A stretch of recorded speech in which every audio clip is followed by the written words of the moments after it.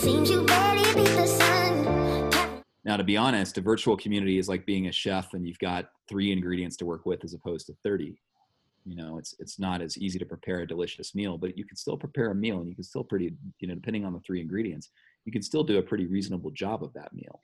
One thing that I've found very useful is in talking about depth, Andrew, you know, I don't want to jump on a phone or jump on a video call to answer questions that athletes themselves can go out and find themselves. So it's just like, how big is your school? So we just compared recruiting to toilet paper. All right. Andrew, what do you have to say about that? I think that is, that's, pretty on the head. Pretty good? It seems you barely beat the sun. So on today's episode of Corona, episode 3, lucky viewers and lucky listeners, we're going to be talking about recruiting. So speaking a lot to the junior class of what do we do in this kind of state and the time that we're in of how do you stay relevant? How do you stay engaged? How does that influence kind of the college search experience? And you're going to be able to hear it from a couple different perspectives, from, you know, the club perspective, you know, lightweight rowing, open weight rowing, men's rowing, women's rowing. So you're going to be able to hear from a lot of different sources. We have Coach Nick Lee Parker on from Columbia, head coach of the lightweight men. We have Daniela, head coach of the Alabama men. We have Andrew Carter, head coach of the women at Iowa. And we have Ryan Sparks, the president of Sparks Consulting. So as you can tell, we've got, you know, the best and the brightest in the business right now, especially with Ryan's miming. So he's very much somebody who likes to talk with his hands, not just his mouth. So that being said, why don't we go through and talk about, just like in a very 1 to 2 sentence elevator pitch style, what do you see the biggest change in recruiting is going to be in this upcoming year? Nick, kick us off. The most important thing is going to be personal connections to the coaches. It's going to be a little bit about how you row naturally, but the thing that's going to drive decisions is how well you connect with the coaches. That's going to let them know, like, hey, this person, I can get them on my team, we can work together, and we can build something together. All right, Andrew? Yeah, I would agree 100% with that. We're going to be certainly in a data void in the next little while as opportunities to row and train in a normal way have gone away. So I think those personal connections are going to be a big thing, and activities that speak to intent and drive are going to be big in developing those relationships with coaches. Them about we have to look in the crystal ball at the best of times, and I think you know, engaging in ways that demonstrate strong intent are going to be big. Ryan? I really think that if you bake a coach a pie and you send it to them, if you're going like 12 minutes on your 2K, that pretty much subtracts like a minute for every pie you send them. So cookies might do like 30 seconds. So if you're seeking strong relationships with coaches, think pastries. Pastries are are the right move right now. The only other thing I have to say is what the other 2 guys said is pretty much the case. Do we have Daniela on? I can provide any details on what kind of pie Right. we could spend some time on that. If you have a nut allergy, be very aware, coaches. Don't open packages. Wait, do we have Daniela on or no? No. No. No. Okay. She's doing a dissertation edit. Yeah, I would kind of agree with that. I think the personal connection aspect is going to be pretty important. You don't want to inundate coaches with data, but you also don't want to leave things to chance. Because I think what we're all looking for is just consistency through communication, through messaging, consistency with what juniors are doing, and not just juniors in that class, but youth itself, and what you're doing from a day-to-day. So, with the idea of, summer rowing not being a thing, what are some options out there that we think people could take advantage of, or things that they can do, whether it's a group session or, like individual research? Like, where would you what direction would you point them in? And Ryan, we'll start with you first. So we are starting to evaluate whether to adapt our camps into a virtual format, which I know, it annoys me as much as it annoys you. Being on the water with other people is absolutely the way that we enjoy rowing most. But given safety and given COVID, I don't necessarily know if that's going to be the case. And as a result, the question is, how can you stay socially accountable to your team or to a group of people? How can you make friends in the sport, versus, because I think that's what rowing is about for a lot of us. Like, it's not just about like sitting on the erg and pulling a lot of pieces. The question is, do we get to know people? Are we making friends in the sport? Are we talking about the sport? Are we learning about the sport? And to kind of echo the recruiting point that was just made, a large number of recruiting conversations are going on around deep thoughts about rowing, because if there's no racing, then that's what recruiting coaches have to talk about, is basically, or what have to do is talk about rowing.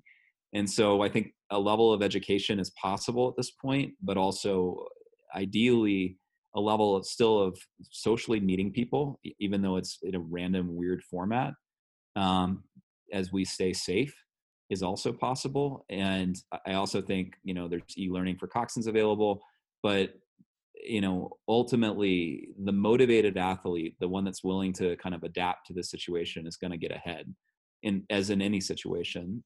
And so it really comes down to being able to find that motivation. And part of that is social, no doubt. And so you need to hook in with the community. And we also, I know that we're offering free Instagram workouts right now in order to serve that as well. All right. Nick or Angie, you want to pop in?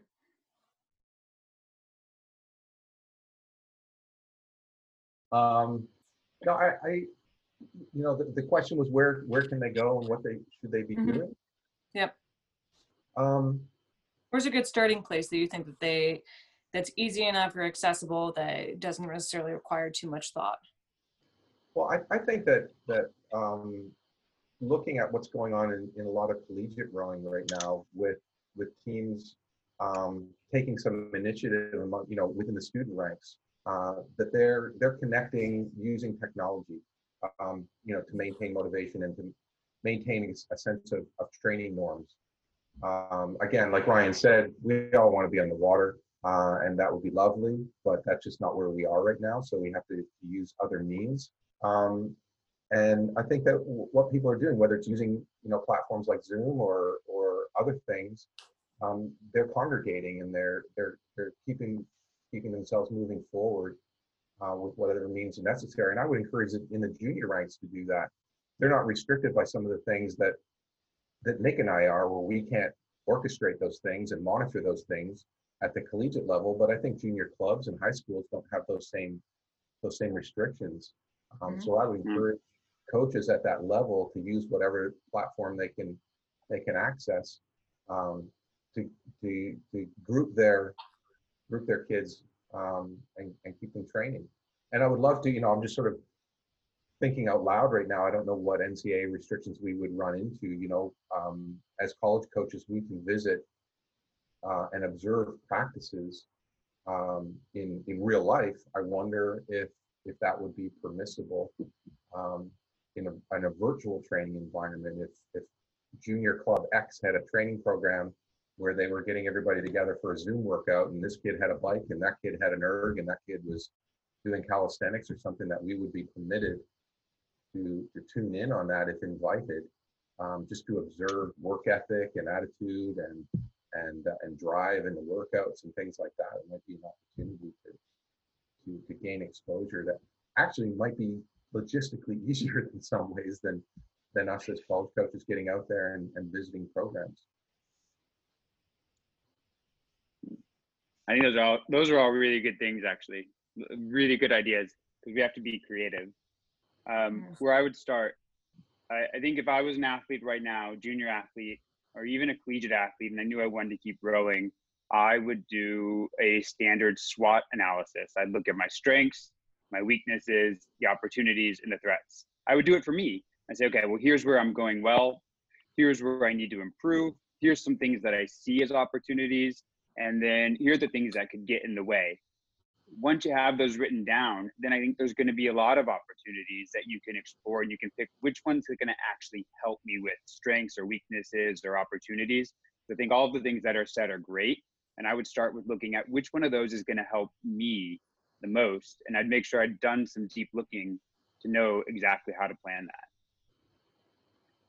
I mean, a couple of things that were just used. I think both Ryan and Andrew used it, and then Nick, you kind of, it seemed like you were not in a bad way, but dancing around it. Is this idea of motivation? You know, we're talking about the athlete's motivation, but there's also a huge population out there that is also suffering from like the same challenges. Like as coaches, especially as Andrew alluded to in his last response, like, you know, we have a lot of restrictions as college coaches. You know, how are each of you finding motivation and, you know, keeping your team going or even keeping yourself going? Like I know for me, as the world knows, like I just transitioned out of coaching, but even like keeping myself motivated to still be able to be a support system for programs that I'm working with. One thing that's worked out for me is that, you know, you look at the end term goal and where you want to be once things do start to return to like some sort of normalcy. Then you can work back from there and recognize, all right, what brings you, like, what are your positive parts of the day? What are your negative parts of the day? But I think kind of reaching out to people in my network like this provides a big motivation, knowing that I'm not going through it alone. But what do you guys think? What's your motivation as coaches that keeps you going? I think mine is, I don't find a lot of difficulty in that. And I don't, you know, honestly, I don't know if that means, or that's because I'm just like an old fart. You know, then perhaps not as susceptible as others are to some of these pressures. And or that I've just been at it long enough that the routine is part of what motivates me, is staying in the routine and always pressing forward. And I get a lot of motivation, honestly, from while the students might look to me for motivation, I get a lot from them. So we're in regular contact with our squad, you know, whether we're just having random catch-ups and nothing on the agenda, to actually having something that you know, information I need to get out to them. So a couple times a week at least, we're on a Zoom call, whether that's 10 minutes or 30 minutes. And I get a lot of energy that comes out of that. And they're really fun too, because while I'll call the meeting and I'll be the host, you know, I'll stay in there for as long as I need to be in there, and then I'll transfer the host over to one of the students, and then they all hang out with one another after I leave, which is really nice. But at the front end of that, where I get to be with them, I take a lot of motivation from that, because it reminds me of what it is that I'm doing here. You know, the only real change to my day is that I don't get to go to practice. All the other stuff that I'm responsible for, I'm still doing. So getting to see their faces on a regular basis, and to remind me why I'm doing all those other things, keeps my batteries charged for sure. I would say my answer is very similar to Andrew's, but in a different way. In that, you know, I mean, what we really do as a company is focus on community and the way that community can help you grow as a person. And so, though we can't have a physical community and that's difficult, ultimately the mission stays the same. And it continues to be challenging people to grow in community. Now, to be honest, a virtual community is like being a chef and you've got 3 ingredients to work with as opposed to 30. You know, it's not as easy to prepare a delicious meal, but you can still prepare a meal, and you can still you know, depending on the 3 ingredients, you can still do a pretty reasonable job of that meal. It's just about becoming inspired enough to be able to work with those ingredients and work with them well. So in reality, it's just kind of utilizing, kind of being outside or you know, physical activity, at least for me, to inspire the level of creativity necessary to work with that level of ingredients, such that, you know, I can keep myself going by using those ingredients to create community, if that makes sense. So in other words, you're kind of like a Top Chef, but on the show Chopped. is what you're saying. Sure. Or in a kitchen with Ryan and a box of Kraft macaroni and cheese. Right. He's just trying to decide whether he wants to put little pieces of hot dog in there or not, you know? Which, could turn over and change the meal in its entirety. I tell you, the best ingredient right now is ghost pepper. That will change any dish. I tell you what. Ghost pepper, mac and cheese, and hot dogs, but Kraft mac and cheese. Ooh, and that would be good. That would be very good. And I want you to know that clearly I'm bilingual because I was able to convert that into Kraft macaroni and cheese. And originally being from Canada, my instinct was to say Kraft dinner. But I changed that for you all, so you're welcome. Thank Well you. done. Well done. Andrew, you'll be happy to know Jesse and I have started our tickle trunk. Yeah. See, that's exactly right. We started creating our own tickle trunk so that we too can have a part of Canada in New York City. That's What? That's Okay. Do we Mr. want Dress to Up. educate those For who the don't know what a tickle uninitiated, trunk is? that's for Mr. Dress Up. I met Mr. Dress Up in real life. What? Yes. Sorry, it's a Canadian thing. Please explain for the rest of us what that is. Yeah, please educate the rest of us peasants that don't know what a tickle trunk is. Mr. Dress Up was a children's television show. The character was Mr. Dress Up, played by a guy named Ernie Coombs, I think was his name. And it was a typical show, their segment. It was a little bit like Mr. Rogers in a way, Okay. that type of a show. But one of the things was that they would have periodically, they would have a segment where they would dress up and tell a story or play out a story. And they would dress up and all the costumes were in this big trunk that they called the tickle trunk. And you would tickle it and that would unlock it and you would get all these various things in there that you could dress up and have fun with. So Nick, you're saying that you're motivated by your own tickle trunk. Yes, that is actually it. I'm motivated to complete. I want to graduate from a tickle trunk to a tickle closet. Like, let's have some real fun here. Moving back to recruiting. The way, Nick, what else motivates you besides, now that we've got the tickle trunk, tickle closet out of the way, you've got some time to, upgrade those, but what else motivates you to kind of keep going?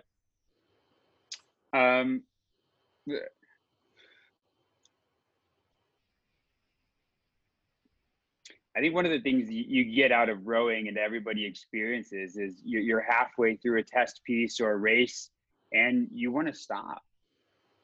You don't want to keep going. Like, it hurts. It's not going well. There's something else. And over time, you learn how to keep doing it. You learn how to keep going and you just keep deciding to go and go and go. And you do this so much that the very few instances where people have stopped, we all know about. We know about Lay Down Sally in the 2004 Olympics because an incident like that is so incredibly rare within our sport. It happens so infrequently. So the thing that keeps me motivated to go is my experiences in rowing and drawing on this thing of like, I know I can do this because I have done these other incredibly challenging things. I have been at the 20-minute mark of a 40-minute test and wanted to die and finished it. And I think that's what keeps me going is the fact that I've done it before. And I know that I can. And I know that in those previous times, it made me better. Getting through the end of the test, finishing the race, whether I was winning or losing, it made me really better. And that's what I expect out of this too. Like, this is going to make me better because of this. And if I can be better, then when I do get back to coaching, I do get back to be able to being on the water with the guys, I'll be better for them. And I can create a better environment so they can continue to grow and be better. That's what motivates me. It's knowing I've done it and knowing that by keeping on doing it, we can make things better. I would agree with that. I think that's an interesting, train of thought. I don't know with people that we work with and and coach against for that matter. I think one of the things that we teach on a daily basis, whether we're doing it overtly or sometimes just it's inherent in what we do, is that progress is a habit. We're creating that as a habit. So is motivation always part of stimulating progress, or is it now just a habit that we've made part of our fiber? Mm-hmm. I don't know if we're always needing to be, and I don't feel that. I don't feel like I'm always needing to be motivated to do something. I'm just always pushing forward because that's my habit. Right. And that's been ingrained in a practice behavior that's worked over time. Yeah. So you're not going to necessarily change that behavior when it's already so ingrained. Yeah, and it's something that we hope that that we're imparting and instilling in those whom we coach, so that when they're in those times when the little devil is on their shoulder whispering those things that Nick was talking about, it's just an easy little off he goes, and he gets shouted down by your better angels. Mm-hmm. So when we think about the high school athletes that are out there, I know that we talked very briefly when we first started of what's going to be important, but if we had to list off a couple things that for you personally feel strongly that athletes could be doing right now, whether they're seniors that are deciding on colleges, whether it's juniors that are contemplating committing early or whatnot, or even sophomores or freshmen, like what are three things that, like, it doesn't have to be three, but what are three things that people could be doing right now that would stand out to you? Whether it's, do you want to hear a text from them every day? Do you want to get on the phone with them for a certain amount of time? Do you want to see certain things? Like, what are little things that you would like from your athletes or recruits, I should say? I'll jump in real quick on this. Okay. I don't think it's a matter of how often. I would be looking for more depth. Okay. So being able to have some depth to that conversation. So, show that you're not just saying I'm interested in your school just to say it, but what can you tell me? Like, why are you interested in this school? Why are you interested in this program? How do you see yourself fitting in here? So, I think that the really interesting, and I'll use the term recruiting, even though it's not usually part of my vocabulary. This process isn't, I never think about recruiting. To me is synonymous with sales, and that's not really the way that I see this process unfolding. Mm-hmm. But I think for lack of a better term right now, the most interesting recruiting processes that I've been part of have had depth to those conversations, where it's as much of that person, quote, recruiting, unquote, me, as I am doing at them. Mm-hmm. Like I am and I think that probably, Nick, you can identify with that, because Columbia clearly is not the easiest place to gain admission. So there's a level of selectivity that's necessary on both sides of the equation. Right.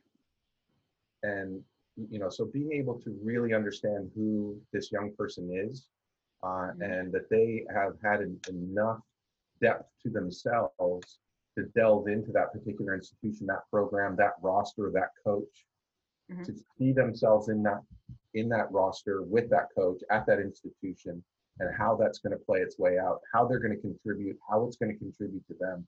Just so that, like I said, there's some depth to those things rather than just the scattergun approach that I think is very common. I mean, I would agree with that. I think that when you talk about the difference in using terminology, like you don't use recruiting. When I was recruiting, I would try and get away from using the word process, but that was just my own perspective, because to me, a process is something that you would do over and over again. And as recruiters, certainly that's a process for us. Like, we're trying to figure out how we can do it more efficiently and effectively. But for the athlete and the prospect themselves, it was more of an experience, like trying to identify the right schools. But I think one thing that I found very useful is, in talking about depth, Andrew, I don't want to jump on a phone or jump on a video call to answer questions that athletes themselves can go out and find themselves. So it's just like, how big is your school? How big is your team, right? That's all standard information they can find online. I would rather have a conversation where they want to know, what the vision of the program is, like something that they can't find themselves. That's, I think, the conversation that I would want to have. I mean, we see every year we have to kind of qualify. We are an objectively recruited sport, and at least in the initial iteration of recruiting. Academics and 2K. It's not like somebody needs to watch you, run a couple plays in a particular formation to be able to figure out whether they want whether you're a great linebacker or not. And, it doesn't work that way. But then there's a secondary layer of recruiting that comes after that. We are a late start sport. As a result, there is emphasis on retaining athletes over 4 years, particularly at schools where admissions is essentially the best that can be done for that athlete insofar as securing them a place on the team.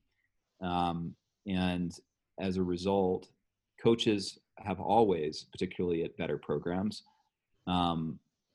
looked at the character of the athlete insofar as their ability to commit for 4 years, if given the privilege of being supported through the admissions process or given a scholarship. And I would say that those conversations, insofar as looking at students' rowing IQ and looking at their kind of level of depth, are occurring at a greater extent now than they've ever occurred before because of the amount of time that coaches have. And so I would say that, connecting that to the summer, what are you doing for the summer? If you're a junior right now and you're looking at how to kind of deal with this, the best thing you can be doing is, first of all, you want to be communicating with coaches at this point. But second, you want to be investing in your rowing intellect in any variety of ways. Those things will contribute heavily insofar as your conversations with coaches. So it's not just about like asking questions to ask questions to indicate interest, to make it through the recruiting process, to use that as a lever in admissions. It's about, there's definitely a level, like you won't succeed that way. You need to be able to understand a lot more about what's going on physiologically in the sport, what's going on insofar as the thought on rowing. And so you can be investing time. I talked to a recruit earlier today who's injured and wondering what to do. You can be investing time in the same way that coxswains invest a lot of time, which is watching a fair amount of YouTube. If you want to go that direction with it, there's any number of media pieces that you can begin to pull rowing information from, which then you can use as kind of fodder for that recruiting process.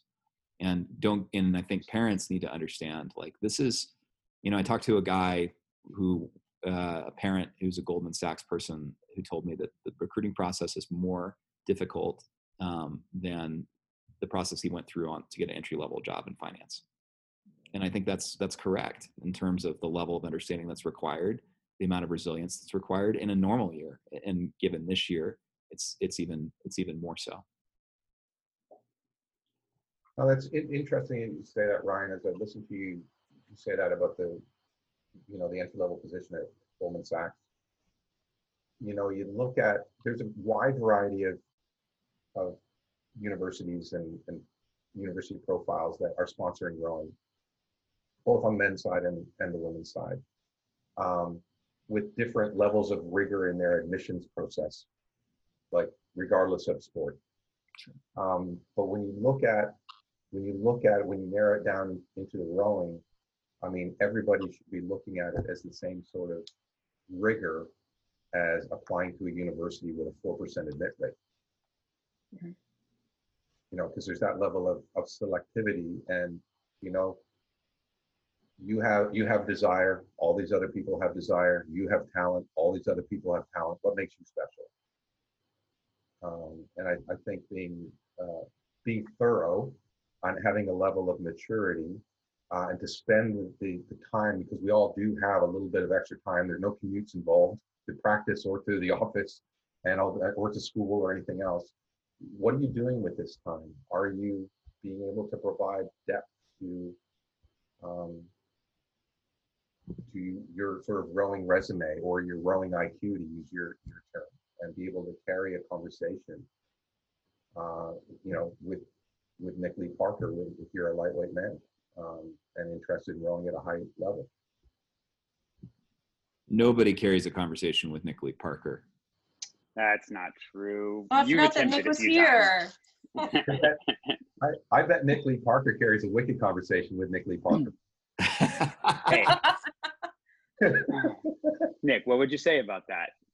Not true. You are so Yeah. right, Nikki Parker. I know Nikki Parker. Yeah. Isn't being right exhausting?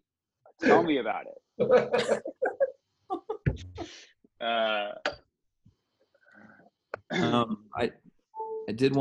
I wanted to bring up two things as we kind of run down on time here, if you don't mind, Katie. After you. I wanted to bring up the lack of testing data, SAT, ACT, Yeah. which is a real problem.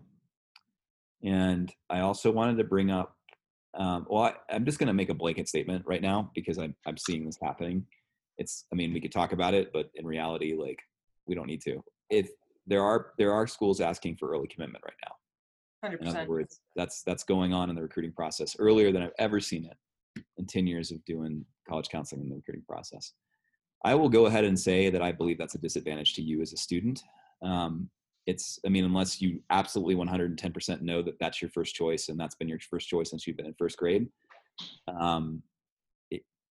We have 4 months of time where your 2K can come down. And as a result, your school choices could vastly change in that period of time. Coaches are not going to get angry with you if you choose not to commit now. Particularly if your 2K goes lower, they're not going to want you less or move on to a different option. And I just want to make that public service announcement because it's important. I've seen that happening, and I don't feel that that's fair to students. I'll pipe in from the women's standpoint. I think it is important to consider the fact that the NCAA legislation was changed and modified at the beginning of this year, where it was kind of predicted that the commit process and the recruiting cycle or experience, whatever you want to call it, was going to be earlier anyways. So even before COVID really hit and everybody kind of stayed home, and then it seemed like more coaches started to ask about committing early. There was a lot of schools that had already been doing that since the fall. Bringing kids in earlier on junior official visits, like having kids commit. I think the earliest one that I heard was like November of their junior year. We're such a late start sport that's not advantageous to anyone.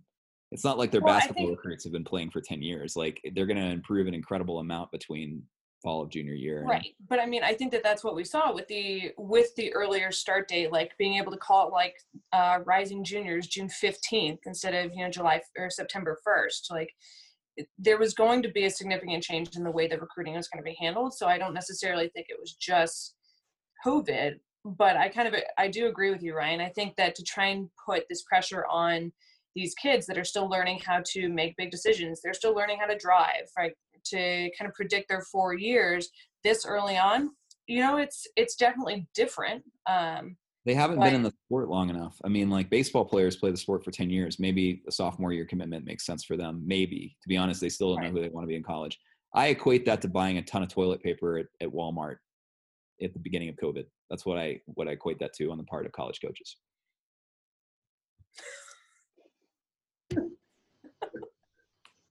Sporting. So we just compared recruiting to toilet paper. All right. Andrew, what do you have to say about that? I think that is that's pretty on the head. It's I think that I'm gonna sound critical for a moment of my own colleagues in college coaching. I apologize for that in advance, but I think that when people are rushing to put the pressure on to Ryan's point, it's very early in their stage of development. Given that we are a late entry sport, I think in the best case scenario, especially for domestic prospects, they're taking the sport up at the high school level. Even if they're freshmen in high school, that's still pretty late in the grand scheme of sport development. But the reality is that most people are even later than that. So even if it made sense from a strictly athletic perspective to pursue that candidate as an athletic prospect for your program, what troubles me a little bit is that we're divorcing athletics from the university a little bit. Like, we're losing sight of what we're doing here, which is we have a rowing program at this university because there's a university. It's not vice versa. I'm not bringing people here to be strictly rowers. They're coming here to be students who row. And I think any sport, even if it makes more sense, like Ryan's baseball example, that we can tell that this young man is going to be a great baseball player, maybe play in the major leagues. And we can tell that when he's 15 years old, maybe. I don't know, I'm not a baseball person. But let's say that's true. Is it still right to get a 15-year-old to make a decision on where he's going to go to university and get his academic experience? And perhaps even through that process, limit his options on what he can major in? Mm-hmm. When he's 15 years old, I'm the father of a high school senior. He happens to be a young high school senior, so he's 17. And and he's sure about what he wants to study. And I'm sure that he's going to take some classes that might change his mind, because I did the same thing in my day. So I just don't, I'm troubled by the divorcing of collegiate rowing from college. Mm-hmm. People would pursue these students at a time when they're not ready to make a decision about their future. They might be at a position to make a decision about their rowing, but about their education, their higher education, and their future beyond, I don't think they're ready for that. So I think it's selfish and irresponsible of them, to be quite blunt. Mm-hmm. I mean, at the end of the day, no one institution is going to be able to interchange the term student athlete. You're never going to become an athlete student, no matter, where you really are focused. Like, even if it is going into the NFL or, like the MLB, like, you still have to go through that educational process where a student allows you to be the athlete at that institution. Yeah, I just know, again, if I put my parent hat on, which is, permanently on, and my son happens to not be an athletic recruit at the collegiate level, but if he was, I can tell you how fast I would pump the brake, how fast I would throw myself between him and a college coach who was at him at 15 or 16 years old. It would, I would hurl myself in between there, and I would slam the brakes on, like, whoa, if there was pressure being applied. I just don't think it's appropriate timing.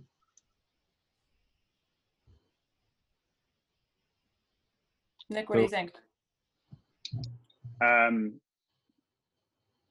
There's a big ethical question here about, like, whose interest are we serving? And it needs to be the students. It has to be them first. Coaching is a career of service. And so when I see behavior that is forcing someone who maybe isn't ready to make that decision yet happen, or I hear about it, that's upsetting. I would agree. I think there are students, as Ryan said, who are in their junior year and they say, I know I want to go to university. Why? That is my school, is where I've always wanted to go. And if I get an opportunity to early commit, I'm going to do it because I'm excited about it. For many students, that's not the case. And even for that student who knows that's what they want, it may not be in their best interest, but that's still their decision to make it that time. And so that's okay. So I think we need to just make sure that athletes are being given information. They're being allowed the opportunity to explore. Timelines or deadlines that kind of force things aren't being arbitrarily imposed. And coaches explain why there are deadlines. So there may be a deadline of, look, we have an early commit who wants to do it. Here's the scholarship money we have to do. Okay, so this means for another prospect, we need to know whether they want to come. And we could say that. We could say, look, we're looking at a situation for scholarship dollars. We could do this now. We will be interested in you if it doesn't happen after this time, but it may change our ability to offer you a scholarship. And that's what we don't want to get into. So being very clear about those things, because I know they play out in different ways, is really important. I think one of the things that gets lost is the reasoning behind why certain decisions are being made isn't always clear to the athlete. And coaches are going to have to accept that sometimes that means we're going to lose out athletes we know could make our program better. And that's okay. I mean, that's our mission is to get athletes here and coach them, teach them, build them up. And if you do a good job of that, you can make your team successful. It says a lot. If you're being threatened, it says a lot, because that's what it is. If you're being forced to do something, it's a threat. Ultimatums never work. Nah. Well, I mean, as we no good friendship works on an ultimatum, right? All good friendships, all good relationships, coaching and athlete relationships, they work together because you work well together and you listen and you respond and there's a level of respect. So anytime you're forcing someone to do something, I think there's a lot of concern there, especially when there's a power dynamic at play. Yeah, don't say that or I'll never buy you another margarita again. That's not true. He means Shirley Temple, for those listening. He means Shirley Temple. That's all we drink. Shirley Temples. Well, I guess the last question, just to kind of wrap up, and it's more of a logistical question. Ryan brought it up, but with the lack of testing, both from like an academic and an athletic standpoint, the normal training cycles where athletes are doing 2Ks or, they're going to have race results, like getting that data, that's not necessarily going to be something that's directly available as it would be in any other typical year. And to also look at it from the academic side, like all of the standardized testing dates have been canceled until further notice. So, I mean, I'm going to put this more towards Nick and Andrew. How do you foresee that being a significant change from the coaching standpoint and how you consider a prospect? Or do you want to leave this until next week? Because that's a big question. It is a question, and I'd like to see how some things. Daniela says next week. Yeah. Next week. Yeah. Okay, so we'll say that to next week. So I'll wrap up with this, just to give like athletes more information, like from college coaches and people that work on the scene. One word of a character trait that you want to see in a prospect. What is the one character trait that you value the most in any prospect? One word. Insatiable. Okay. Andrew? When we combined it, Nick, wasn't that one word?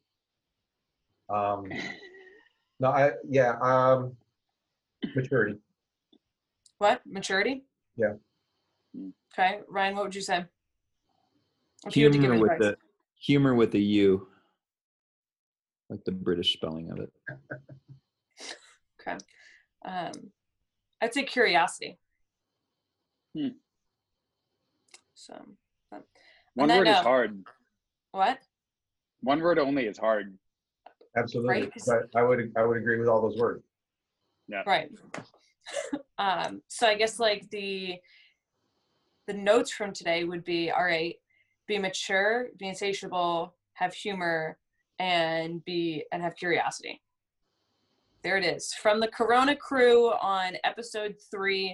Stay tuned for episode 4, where we'll dive into a little bit more about the logistics of, how we start to see the world changing in terms of evaluation, how coaches are going to think about data, how you can provide data. But until next time, stay safe out there. Wash your hands. Wash your hands. Stay home. Stay home.